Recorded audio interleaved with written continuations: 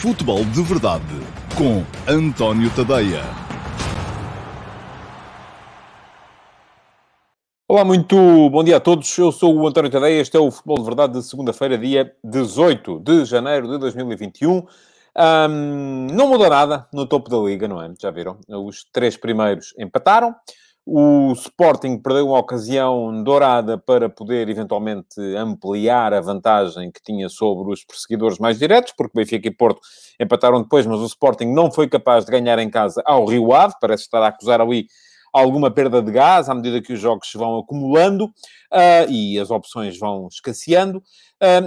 O quarto classificado, o Sporting Clube Braga, também não só não conseguiu ganhar, como perdeu mesmo na visita ao quinto, o Futebol Clube Paços de Ferreira, e desta forma a equipa do Pepa foi mesmo a grande beneficiada desta jornada, porque se aproximou dos da frente, porque está a querer intrometer-se ali naquela luta que parecia ser apenas destinada àquelas primeiras equipas. Eu recordo que o Paços de Ferreira, depois de um início de temporada um bocadinho mais atribulado, tem estado absolutamente imparável nos jogos. Já ganhou ao Porto, ganhou ao Braga no seu estádio e, portanto, está a mostrar argumentos capazes de justificar um campeonato muito, muito tranquilo e de lutar por uma posição europeia que, se as coisas continuarem como estão neste momento, creio que vai mesmo sobrar para a equipa do Pepa. Parabéns ao Pepa pelo trabalho excelente que está a fazer em Paços de Ferreira. Parece-me que é uma equipa que está a bater o pé aos grandes e bem. Mas bom, hoje temos uma edição cheia com jogos, uma edição em que vos vou falar, sobretudo, dos dois jogos de sexta-feira, do primeiro Sporting Rio Ave, 1-1, resultado final, depois o Futebol Clube Porto Benfica, 1-1 também, resultado final, passarei ainda pelo Paços de Ferreira Sporting Clube Braga, mas a atenção estará naturalmente virada para os jogos dos quatro primeiros e dos quatro candidatos ao título. Nenhum ganhou, 3 empataram, o outro perdeu. Pergunta-me o Correr é fixe, qual a explicação para o jogo da Vitória não ter sido adiado para a tarde de ontem, 14, 15 horas, em vez de ser já de noite? Repare, eu creio que há uma regra no regulamento da Liga em que os clubes podem estipular a hora a que querem jogar nas próximas 24 horas. E se eles chegarem a acordo relativamente a um horário das próximas 24 horas, é isso que vai ser feito e terá sido isso a ser feito. Agora, não sou ingênuo ao ponto de achar que isto não teve a ver com os interesses do programador, da Sport TV, não é? Porque, obviamente, a Sport TV tinha, com certeza, já jogos previstos para mais cedo e só mais tarde, quando no resto da Europa já não se joga, é que havia ali uma slot para encaixar um jogo inesperado, e então isso foi marcado mesmo para aquela data, impossibilitando mais uma vez que o Vitória Sport Clube jogasse o seu jogo e com o Farense, e que, portanto, o jogo tenha que ficar adiado. Já tem 2 jogos adiados o Vitória, pode vir a complicar um bocadito a tarefa da equipa do João Henrique lá mais para a frente, mas para já é assim que estamos. É uma pena que o jogo tenha sido adiado, porque eu acho que os jogos devem ser jogados na jornada em que são, não devem ser passados para depois. Mas vamos seguir em frente. Ora bem, tínhamos então 2 jogos particularmente escaldantes para sexta-feira passada, e tudo começou com o Sporting Rio Ave, em que eu já li que os índices estatísticos do Sporting foram bestiais, muito acerto de passe, muita recuperação de bola, muita posse, muito remate, mas a verdade é que me parece que o Sporting jogou pouquinho. Jogou pouquinho, tal como já tinha jogado pouquinho, por exemplo, na Madeira, contra o Marítimo, não no primeiro jogo contra o Nacional. Aí acho que jogou bem, apesar das grandes dificuldades que o terreno apresentava. Creio que o Sporting se ressentiu muito, e isto pode não ser muito fácil de explicar, eu espero conseguir fazer-me entender. O facto de não ter no seu 3 de trás o Fedal e o Neto acabou por ser fundamental para explicar a forma como a equipa não foi capaz de construir. Mais importante até, eu por acaso estava a conversar com um sportinguista depois do jogo, no dia a seguir ao jogo, e ele dizia, o que fez o Sporar não estava a jogar, mas o Sporar também não é propriamente um jogador que marque muitos golos. E depois, fundamental para explicar a razão pela qual o Sporting não conseguiu atacar em condições contra o Rio Ave, não foi tanto a ausência do Sporar, que estava ausente porque testou positivo para a Covid-19, mas foi, sobretudo, a ausência do Fedal e do Neto. E isto pode deixar as pessoas baralhadas, porque então, mas esses são os defesas, não é? Esses o que têm que fazer é impedir... Não, errado. O Sporting baseia muito daquilo que é a sua construção, muito daquilo que é a sua manobra atacante, na agilidade com que consegue sair e na qualidade com que consegue sair de trás.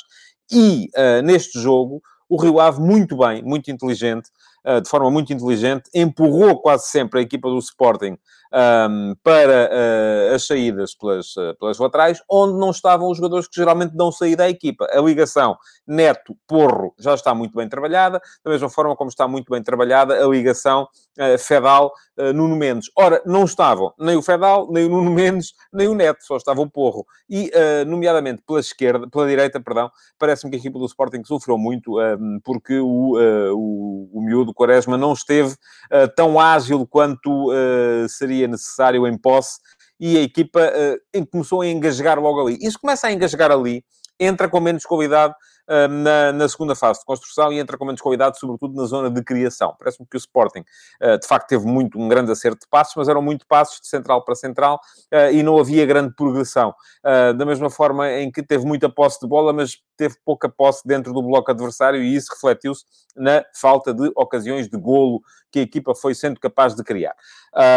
Não se viram tanto aqueles movimentos ou aquelas mudanças de flanco e de centro de jogo que deixam quase sempre um jogador sozinho no flanco oposto e com muito espaço para poder explorar. Isso foi menos visto, precisamente devido à tal falta de agilidade para sair a jogar, e dessa forma o Rio Ave foi ficando cómodo no jogo durante toda a primeira parte. É verdade que o Sporting chegou ao golo, mas não estava a fazer muito por isso. E, aliás, chegou ao golo, se formos a ver, dá-me a ideia que na sequência de duas situações meio fortuitas. Eu creio que o primeiro passe que vai parar ao Gonçalo Plata no corredor esquerdo, não era destinado a ele, era destinado ao Pedro Gonçalves, que, no entanto, não conseguiu chegar à bola. A bola chegou ao Gonçalo Plata do outro lado e depois o cruzamento do Plata acaba por ser desviado por um defensor do Rio Ave e por isso mesmo vai parar ao Pedro Gonçalves, porque se não fosse, provavelmente não chegava lá. Ora bem, isto também não interessa nada, porque a verdade é que entrou e o Sporting colocou-se em vantagem. Aquilo que diz-me o Renato Sousa que o Pedro Cunha jogou com dois laterais e o Jesus copiou, não creio. Não creio sequer que o Jesus estivesse a ver o jogo ou que tenha decidido a estratégia para o jogo do contra o Foco do Porto em cima da hora, depois de ver o Rio Ave jogar contra o Sporting. Aliás, as referências, eu já vou explicar o que é que se passou no Porto Benfica. Estava ainda, por enquanto, no Sporting Rio Ave. Acontece que o Sporting, a ganhar, para a segunda parte, entrou com menos intensidade, com menos velocidade ainda, a deixar correr o marfim, à espera que as coisas acontecessem, e a substituição que o Rio Ave fez, que o Pedro Cunha fez, trocando o Pedro Amaral pelo Gabrielzinho e dando mais capacidade ofensiva aos jogadores que tinha nas costas do Gelson Medalla, acabou por ser fundamental para virar o jogo. O Sporting passou a ter muitas dificuldades com os três jogadores que tinha atrás da sua linha média, e passou a deixar que o Carlos Mané, o Francisco Geraldes e o Gabrielzinho jogassem, e jogassem em combinação, muitas vezes também, com o Gelson Medalla, e o Rio Ave chegou ao empate, na sequência de 10, 15 minutos em que se via perfeitamente que isso podia estar prestes a acontecer. Creio que não foi uma surpresa o golo do Rio Ave para quem estivesse a ver o jogo. Excelente combinação, Geraldes, Mané, Dalla, acaba por ser quase irónico para os sportinguistas, e muitos vão ter acabado o jogo a dizer: bolas, o gol do Rio Ave foi feito por três jogadores que o Sporting não aproveitou. Pois, é verdade, mas o Sporting não pode aproveitar os jogadores todos, e todos estes, com exceção talvez, enfim, vou abrir a exceção para o caso do Gelson Medalla, todos eles tiveram oportunidades para se mostrar no Sporting e não conseguiram vingar. Portanto, assim sendo, há que dar o lugar a outros, e parece-me que acaba por ser natural que isto venha a acontecer, porque são jogadores que têm qualidade.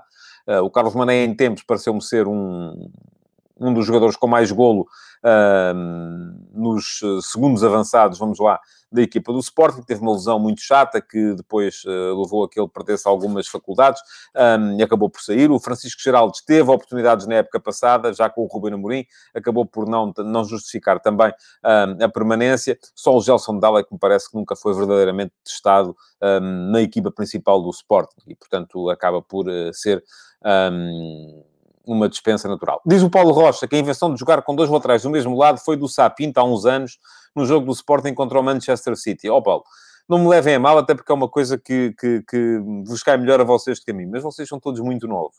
Eu não sei que idade tem o Paulo, mas eu, enfim, estou nos 50 e lembro-me de ver o Tomislav Ivic jogar um famoso Feyenoord-Porto com 2 laterais de cada lado em 1987.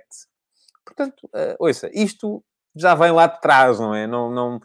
Há pouca coisa que possa ser inventada neste momento relativamente à maneira de jogar futebol. Ora, pergunta ao Xavier Godinho se eu acho que este empate seguido de eliminação da Taça e um possível mau resultado na Taça da Liga pode levar a uma quebra de confiança na equipa do Sporting, ou se vão conseguir manter-se lá em cima. Bom, isso aí é mesmo o reino da especulação pura. Para já, aquilo que me parece é que o Sporting está com falta de gás. E está com falta de gás porque, eu já tinha dito isso aqui, passou a ter que jogar também de 3 em 3 dias. Isto leva... Claro que aqui tudo contribui. O facto de não estarem os principais jogadores leva a uma quebra de qualidade. O facto de se jogar de 3 em 3 dias leva a uma quebra física. E leva, por outro lado, a que os jogos não possam ser preparados da mesma forma e que a equipa não possa treinar da mesma forma. Não concordo com o que diz o Rui Clima, ou com a pergunta do Rui Clima, que me pergunta se é a pressão do primeiro lugar. Não, o Sporting já está em primeiro lugar há muito tempo e tem respondido bem. Agora, passou a responder pior por estas razões que lhe estou a dizer. Ficou sem alguns jogadores, perda de qualidade. Passou a ter que jogar de 3 em 3 dias, desgaste físico. Passou a ter jogado 3 em 3 dias, deixa de ter a possibilidade de preparar e de treinar para os jogos como fazia antes. Porque aqui há 2 questões. Há a questão do desgaste e há também a questão de a equipa não conseguir preparar os jogos da mesma maneira. Diz o Rui Camarapina que se o Sporting quer lutar pelo título, tem de ir ao mercado para 3 jogadores de qualidade, como aconteceu em 2000. Ouça, Rui, 2000 já foi há 20 anos. Hoje em dia eu acho que é muito difícil, e isso é sobretudo muito caro, encontrar 3 jogadores de qualidade que consigam jogar naquela equipa. Portanto, eu acho que passa tudo... E o Sporting em 2000 não tinha a sequência de jogos que vai ter neste momento. Não jogava ao domingo e à terça-feira, porque não havia Taça da Liga, já não estava na Europa também, tal como não está agora, neste momento, e havia muito mais tempo para que as equipas pudessem jogar e treinar e por aí fora. Bom, é verdade isto que diz o João Cabidela. Há jogadores que por vezes têm de baixar de um clube de topo para encontrar o caminho e muitos voltam à ribalta. Há vários exemplos disso mesmo. Aliás, não é preciso no caso do Sporting, não é preciso ir muito longe, basta olhar para a equipa do Braga, que tem lá o Ricardo Jogaio, tem lá o Yuri Medeiros, que fracassaram tanto um como o outro no Sporting, tem lá o Ricardo Horta e o André Horta, que fracassaram no Benfica, tem lá o Galeno, que fracassou no Porto. Fracassaram, enfim, quando digo fracassaram é que não conseguiram impor-se. Alguns deles nem oportunidades tiveram. Piccini e Rojo não seriam opções úteis para o Sporting? Olha, não lhe sei dizer porque são jogadores que não têm jogado muito ultimamente e, portanto, não dá para... Eu acho que eles, no seu tempo, foram, de facto, opções válidas. Agora, neste momento, não sei se o serão ou não. Vamos seguir em frente. Para vos falar ainda apenas numa pequena situação relacionada com a arbitragem no Sporting Clube Braga, acho que não há razão para quem quer pedir uma grande penalidade cometida do Fábio Coentrão sobre o Coates aos 85 minutos. Há, de facto, ali um ligeiro contacto, mas é dessas coisas. Eu sou dos que olha para os contactos e acredito que nem tudo o que é contacto é falta. E, portanto, ali parece-me que não houve falta. Aliás, os próprios jogadores do Sporting também não foram muito efusivos nos protestos, embora isso também não seja razão. Às vezes podemos... É preço por ter cão e preço por não ter. Se protestam muito, não deviam protestar porque estão a ser mal educados e podem ser punidos disciplinarmente. Se protestam pouco, é porque não protestaram e, portanto, não era falta. Não. Neste caso, eu acho que esteve bem o árbitro porque o contacto não parece ser suficiente para falta. Ora bem, houve a seguir Benfica-Porto. E tendo o Sporting sido incapaz de ganhar ao Rio Ave, e eu depois abreviei aqui a ponta final do jogo, o Rio Ave perdeu muito com a saída do Chico Geraldes, o Sporting voltou a sonheriar-se do jogo, mas não foi capaz, em nenhuma circunstância, de voltar, de criar, assim, uma quantidade de ocasiões de golo para justificar a vitória na partida. Parece-me que o empate acabou por assentar bem, tendo em conta a forma como o Sporting quebrou na segunda parte e a forma como foi pouco influente ou foi pouco capaz de criar situações de muito perigo na primeira. Eu acho que o Sporting teve ali basicamente 10, 15 minutos de bom nível, que foram os 10, 15 minutos finais do primeiro tempo, e isso é pouco, da mesma forma que o Rio Ave teve 10, 15 minutos de bom nível, que foram os 10, 15 minutos iniciais da segunda parte. Diz o Carlos Gusto que o Sporting precisa de um finalizador de área. Não, olha que o Ruben Amorim não joga com um finalizador de área. A questão do Sporting não é de finalização, é mais de criação. E parece-me que não houve criação no jogo com o Rio Ave. Porque quando há criação, por exemplo, o jogo com o Nacional, que foi o último bom jogo que o Sporting fez 2 golos, criou 7 ou 8 ocasiões, e, portanto, a coisa correu normalmente. Neste jogo com o Rio Ave, eu por acaso não vi as estatísticas de expected goals do Sporting neste jogo contra o Rio Ave, e o índice XG, expected goals, XG, acaba por ser útil para nos mostrar como é que as equipas estiveram ao nível da criação na partida, e quero crer, sem o ter visto, que o índice de expected goals do Sporting neste jogo terá sido muito inferior àquilo que é a sua média no campeonato. Se alguém estiver aí com capacidade para ver e quiser colocar num comentário qual foi o índice de expected goals do Sporting neste jogo, agradecia e ainda voltarei ao tema. Bom, houve a seguir Porto-Benfica, e houve, de facto, então, o tal empate no Clássico. Diz o Simão Rochinol que o Benfica foi a melhor equipa do Clássico, quer em termos táticos, quer em termos de agressividade e vontade de vencer. Weigl está cada vez mais adaptado ao papel de 6 para Jorge Jesus. E a questão do Weigl como 6 tinha muito a ver com os níveis de agressividade. Ora, a grande diferença do Benfica, eu tinha aqui antevisto, não estava à espera, de facto, da alteração tática que o Jorge Jesus promoveu, embora a alteração estratégica da subida dos níveis de agressividade fosse aquilo que eu tinha aqui falado. O Benfica, o Jorge Jesus terá percebido que com estes jogadores não consegue manter o controle de um jogo destes com bola. Porque é uma equipa que perde muito bola. Os seus jogadores são jogadores que não garantem segurança na posse e, portanto, a única forma do Benfica conseguir tirar um resultado de um jogo deste nível é suplantar o adversário nos níveis de agressividade. E foi isso que vimos. Agora, aquilo que eu não estou... portanto, há aqui duas maneiras de olhar para o jogo do Benfica. Um deles é olhar para os posicionamentos. Surpreendente, de facto. Não estava à espera daquela colocação do Nuno Tavares ali entre o Grimaldo e o Vertonghen. No Benfica, não é que tenha passado a jogar com 3 centrais. Atenção. É preciso esclarecer muito bem isto. O Benfica não jogou com 3 centrais e não vai voltar a jogar com 3 centrais nos tempos mais próximos. Já houve muita gente a seguir ao jogo a dizer o Benfica, se calhar, agora vai passar a jogar com 3 centrais, até porque vem o Lucas Veríssimo e tal. Portanto, 3 centrais, o Grimaldo numa lateral, o Gilberto na outra. Não acredito. Sou muito honesto e digo-vos já, não acredito. Acho que isto foi uma situação esporádica para responder àquilo que é um ponto muito forte na equipa do Porto, que são os movimentos entre central e lateral, ora do Marega, ora do Corona. E, portanto, aquilo que o Jorge Jesus fez foi aquilo que fazem muitas vezes os treinadores das equipas mais pequenas quando vão jogar ao Dragão, que é ou Alvalade, ou à Luz, que é colocar ali mais um jogador. E, portanto, apareceu o Nuno Tavares como lateral esquerdo a fechar por dentro, sendo que o Grimaldo aparecia como médio esquerdo a baixar para fazer a posição de lateral. Quando a equipa recuperava a bola, o Nuno Tavares abria na ala e o Grimaldo aparecia na posição do Everton, que é a posição de médio esquerdo. Portanto, eu acho que em termos táticos o Benfica foi um bocado um híbrido, de facto, entre um 5-3-2 e um 4-4-2, porque a articulação Nuno Tavares-Grimaldo a isso convidava, mas a grande novidade do Benfica, no meu ponto de vista, nem sequer foi essa. A grande novidade foi a forma como o Benfica apareceu a defender. E apareceu a defender com referências individuais, como eu já não via no futebol português, vou dizê-lo, desde os tempos do Farense do Paco Fortes. A última equipa que eu vi defender como o Benfica defendeu foi o Farense do Paco Fortes. Homem a homem puro. Aquilo que víamos era, se o Luís Dias vinha atrás buscar uma bola, o Gilberto ia atrás dele até à área do Futebol Clube do Porto.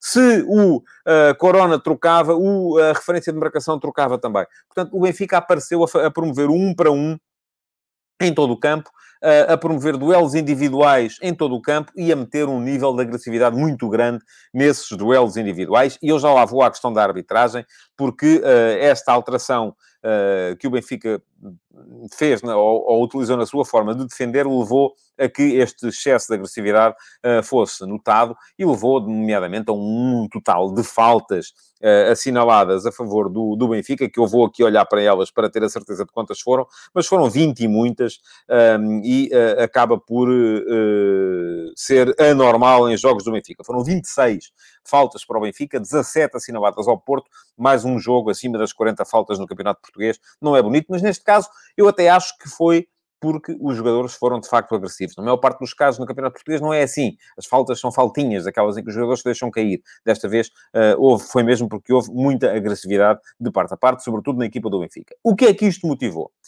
Ora bem, o Porto, que já estava debilitado pela ausência de Otávio, e o Otávio é um jogador fundamental na manobra ofensiva do Porto, acabou por se encolher um bocadinho também com a tal postura mais agressiva da equipa do Benfica, e o Benfica, sendo superior nos duelos individuais, acabou por ser dominador na partida. Mas não houve aqui, atenção, não houve aqui uma genialidade, uma invenção tática do outro mundo. Não, aquilo que Jesus fez foi misturar um bocadinho as referências individuais, que eu já disse, não via no futebol português desde o Paco Forte dos anos 90, com a colocação de mais um jogador a tentar impedir os movimentos entre central e lateral, que é o que fazem todas as equipas quando vão jogar fora contra os grandes, ou fazem quase todas as equipas, quase todas elas aparecem com um terceiro homem ali, precisamente para povoar melhor o espaço interior. Portanto, não houve aqui o descobrir da pólvora,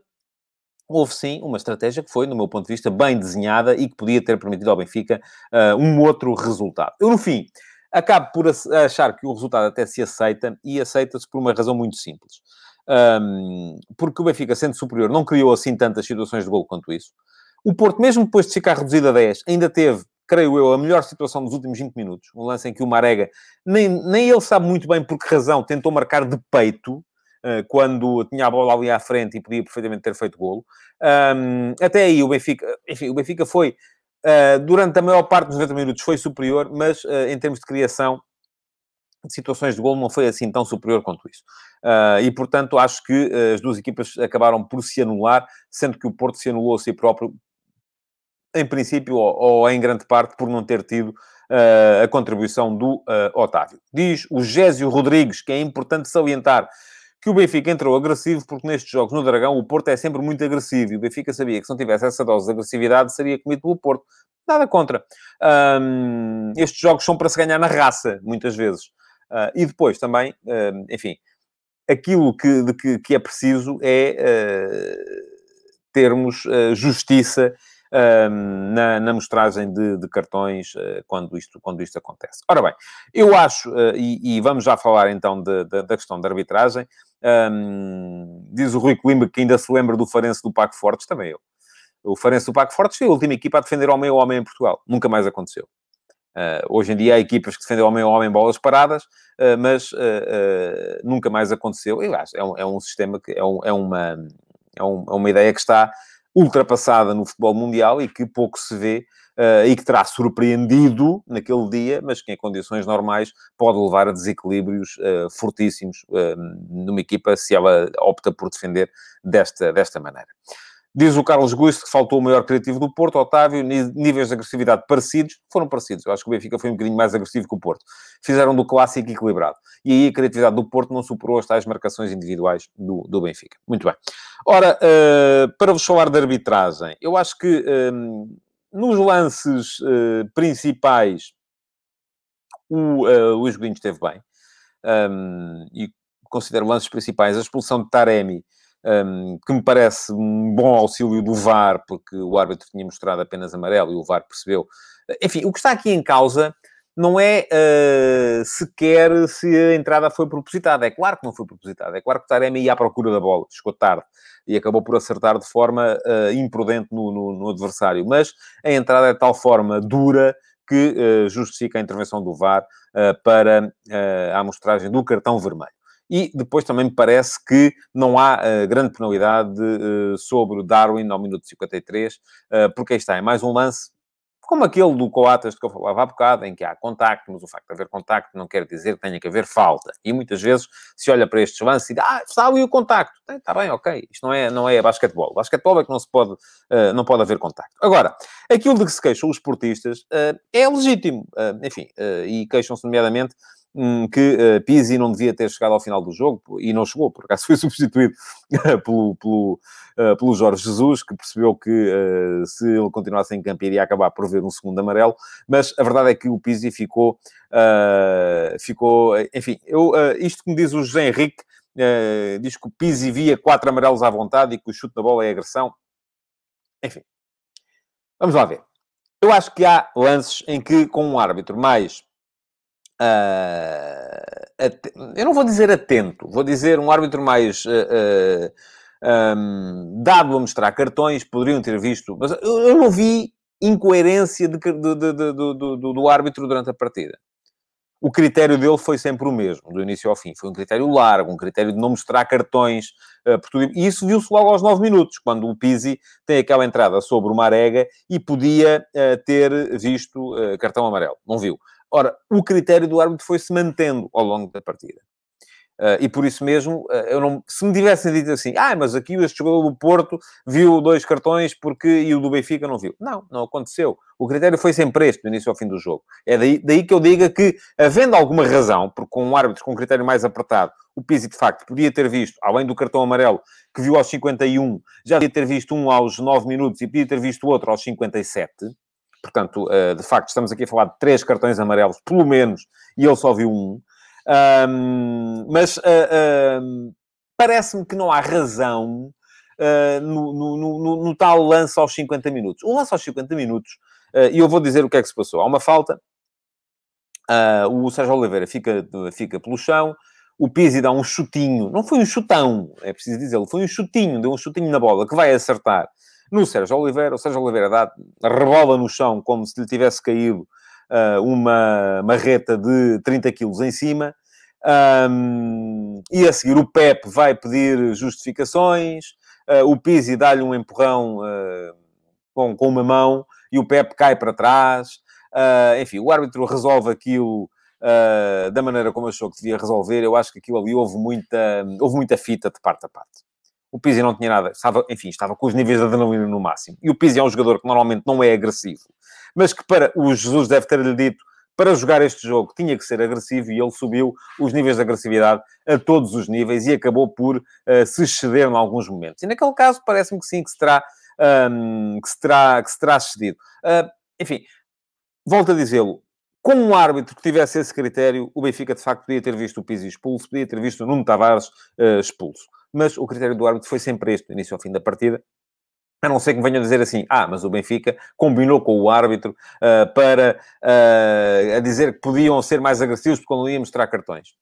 Não sei se isso aconteceu, tenho dúvidas que isso tenha acontecido. O Benfica soube aproveitar melhor do que o Porto, tal como muitas vezes no passado já foi o Porto que soube aproveitar melhor do que o Benfica a permissividade do árbitro em termos disciplinares. Desta vez foi o Benfica a fazer aquilo que muitas vezes no futebol português se diz que é jogar à Porto, que é jogar com garra, jogar com arreganho e, às vezes, um bocadinho para lá, do meu ponto de vista, naquilo que é o limiar da razoabilidade no que toca às entradas à bola. Portanto, volto a dizê-lo, podia Pizzi, podia Nuno Tavares ter visto o segundo amarelo, acabou por não acontecer, mas parece-me que o critério do árbitro foi quase sempre o mesmo do início ao fim do jogo. Diz-me o Arménio Pereira, esqueça o lance com o Sérgio Oliveira e o Pepe, o Pizzi devia ter sido expulso no segundo amarelo por falta sobre o Corona. Isso foi depois, mas sim, a falta sobre o Corona podia ser merecedora de cartão amarelo, a falta sobre o Marega aos 9 minutos podia ter sido merecedora de cartão amarelo, portanto, parece-me que